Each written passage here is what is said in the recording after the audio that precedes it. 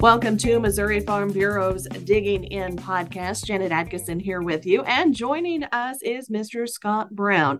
Of course, he is an economist with the University of Missouri. And Scott, as always, it's a pleasure to visit with you. Thanks for taking the time to chat. Janet, I appreciate being on today. Well, give us kind of a rundown. I know this time of year, and especially amid the efforts on a farm bill or the lack thereof, nonetheless, it's definitely a busy time for researchers. Absolutely, and what a volatile year it's been. Seems like there's always plenty of information to discuss as markets move, and big issues beyond farm policy of where weather has been and the impacts. I think has really been important to overall agriculture here in the state of Missouri. So you guys just recently released a report, and that is the Farm Income Outlook. Where are we at right now, Scott? Yeah, enough. So if you look at Missouri, number one, I like to remind us when we look back at 2022 and the data that we have from USDA, it was a record level of nearly $5 billion. And to put that in perspective, to 2015 through 2019, we were less than $2 billion on average over that period of time. So on average, 2022 looks like a really good year, higher prices. I think certainly made things move higher. In terms of looking ahead, so we'll say this year we're going to see a decline in farm income down to about 4.4 billion. Janet, I think weather's played a role here, especially in terms of some of the crop receipt side. So lower yields for Missouri generally. Cattle prices at least have been better, although we continue to see less cows in this state as drought has been a problem. So to me, those are some of the big issues. And as we look ahead, just continued downward slide in net farm income, still above that longer term average, but something I'm going to continue to watch as we look ahead. Now, of course, you and I were chatting a little bit beforehand, and one of the things that you had pointed out, while the income is falling, we are still coming off of some record highs that we've seen in recent years. Yeah, that's right. Again, I'm not here today to say we're just headed for a terrible situation. I'm here to say we're coming off those record highs. Unfortunately, I think one of the issues here is that expenses are going to continue to be high. And this idea of our producers in the state of Missouri finding themselves in a more of a cost price squeeze is something that I continue to look at as we go ahead. And higher interest rates, fuel prices remain high, hay prices remain high. It's hard to find inputs that are going down. And so for me, that's the thing that I want to keep talking about, especially for our farmers in this state, about preparing as best we can for what might be tighter margins as we look the next 2 or 3 years. As we look at some of the receipts, of course, on one hand, we talk about the receipts, but then we're also, especially for Missouri folks, talking about some sky high hay prices that are being seen across the countryside. What kind of impact is this whole situation having on our Missouri producers? So I always like to say it's a mixed bag. I am amazed how much variability we have found as we move around the state due to dry weather. I hear anecdotal stories from farmers across the state where Scott, one field I had was really, really good from a yield standpoint, and a mile away, another field that might have been better dirt. Frankly, yields were lower on that, and it was just the rains and where they actually fell. I think that's very different than we've typically seen in dry weather events. So it's not felt evenly, number one. From the hay side, we're just really tight hay stocks. Record, you look back at USDA's May 1 hay stocks, record low hay stocks in a number of states. Missouri also showing much lower hay stocks. It's hard to find enough hay.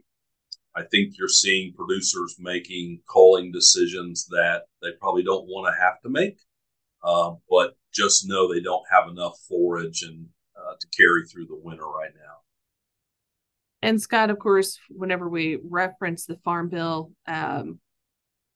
2023, a lot of the news headlines have been eaten by the Farm Bill, and here we are now sitting on hold. But also, as far as that front goes, we've been watching Washington D.C. and the Fed because of the interest rates, and it sounds like we're not done yet as far as seeing the rise on that front. Yeah, all the current information we're seeing would suggest to me there's still potentially upward pressure on interest rates. The economy and prices continue to be moving at levels that might suggest the Fed will have to make additional increases in rates.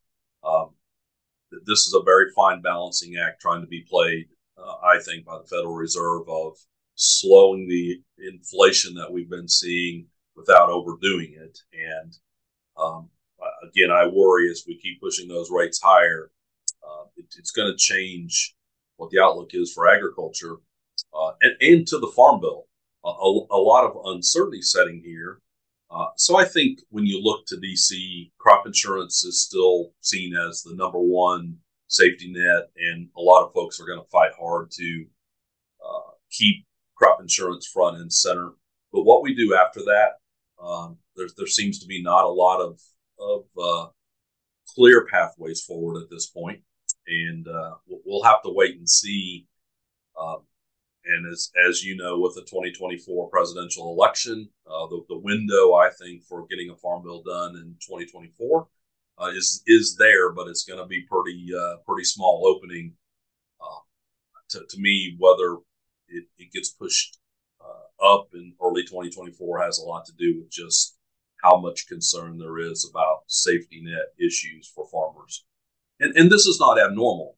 When you look back at other farm bills that we've done, it's taken longer than originally thought. That gave us extensions for periods of time. I just think finding the next point in time when you have big elections coming in 2024 is what maybe pushes it even further than many might want to think about right now. Now, Scott, you and I had talked about, of course, Missouri being impacted on all these different facets, but we're not alone in this. Kansas, Arkansas, other surrounding states, you guys follow their numbers as well, too. That's right. So the center that I'm the interim director of, so the Rural and Farm Finance Policy Analysis Center, we shortened it for RAF, is working with a number of states. So I'm looking for my equivalent in Nebraska or in Arkansas or in Kansas or in Texas that number one has the connection to production agriculture, and number two can start to say what's unique about what's going on in those states. So we have turned out state level farm income for those states. A couple of things I'll say. So drought in places like Nebraska and Kansas was tough on them. Nebraska in particular, 2022, where all the rest of the states had record level farm income, Nebraska did not because it was so dry already. Cattle, so higher cattle prices, I think help benefit places like Kansas and Nebraska, who are feeding a lot of cattle. As you think about 2023, I'll say poultry in Arkansas. We know we've struggled with the financial viability of poultry. I think it is a drag in terms of where we see Arkansas farm income in 2023. And so those are some of the unique things we're starting to look at. And the objective here of the center is, how's that federal safety net work when you start looking state by state and instead of thinking about it from an aggregate perspective? I've been a part of FAPRI for decades at this point, and we tend to look at things more from the national perspective. RAF is just that drill down into the state by state to try to get a little better notion of how the safety net works or has holes when you look state by state. Well, Scott, before we wrap things up, circling back to the Farm Bill, I know that FAPRI, you guys spend a lot of time doing research specifically for Congress as they're putting the Farm Bill together. So what does that postponement mean, or extension rather, for you guys? I think it means more work in the short run, Janet, is the way I'd answer that question. I was afraid you were going to say that. As much as, and so I think this gives members and their staff time to think about other ways to do the safety net or make changes to the safety net. You're always looking at what's the potential cost of making those changes relative to how it affects the safety net.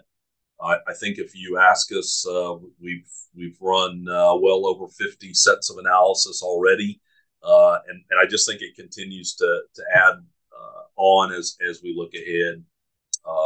As staff again has to decide, and members, what's this look like? What do I want to change? What kind of budget do I really have? Those are all going to be critical issues as this next farm bill tries to get to the finish line. Well, Scott, any last thoughts for the farmers and ranchers, landowners, rural homeowners tuning in, how they can best set themselves up for the year ahead? So I keep saying risk management, risk management, risk management in these kind of volatile markets. I don't want our producers to be caught in a squeeze that isn't of their own doing. We've talked about very high cattle prices, record high cattle prices during some parts of this year. I've said, think about the insurance tools that are available to you. I want you to perhaps use those insurance tools, but not get an indemnity payment. Protect the downside risk as best we can, especially when you just think about the sheer number of dollars it takes to farm an acre of ground or to have a beef cow. That to me is one of the biggest issues of making sure we're doing enough protection to not get caught. From a consumer standpoint, I'll say we've talked about food prices that have been at high levels.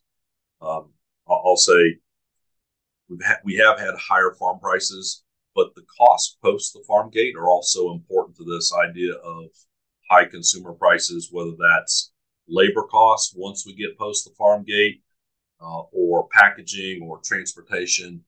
We've seen some fairly hefty margins from farm to retail that farmers in this state, frankly, don't get any benefit from, except hopefully providing a better product for consumers. All right. Well, Scott, if anybody should have any questions, is it okay for them to reach out to you? Absolutely, it is. Probably the easiest is my email. So Brown and the first two letters of Scott. So Brown SC @Missouri.edu. All right. Well, Scott, as always, thank you very much for your insight. And we look forward to hearing more of your research in the year ahead, because I know that you guys are going to be keeping busy. Again, Director of Rural Farm Finance Policy Center at the University of Missouri, joining us, Mr. Scott Brown. Thank you again for your time. Thanks very much, Janet. You've been listening to Digging In with the Missouri Farm Bureau.